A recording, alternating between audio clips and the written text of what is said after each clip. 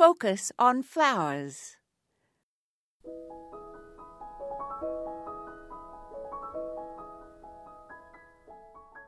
Our common sunflower goes by the botanical name of Helianthus annuus.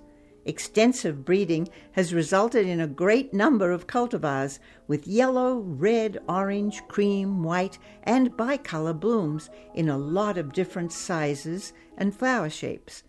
They can grow 3 to 10 feet tall, and so some need support.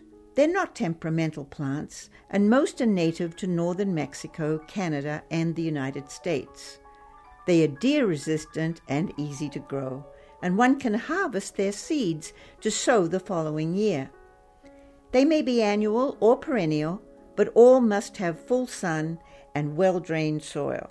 Since their heads are often heavy, they prefer a sheltered location, or the wind can blow them over unless they're staked.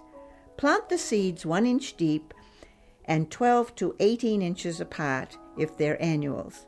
Perennial varieties spread by rhizomes, so need to be spaced 2 to 3 feet apart. Some gardeners plant annual sunflowers at 2-week intervals from spring through early summer to ensure a succession of blooms. Mulch well to retain moisture and deter weeds. Divide the perennials every 3 years. There are about 70 species, so there are plenty to choose from.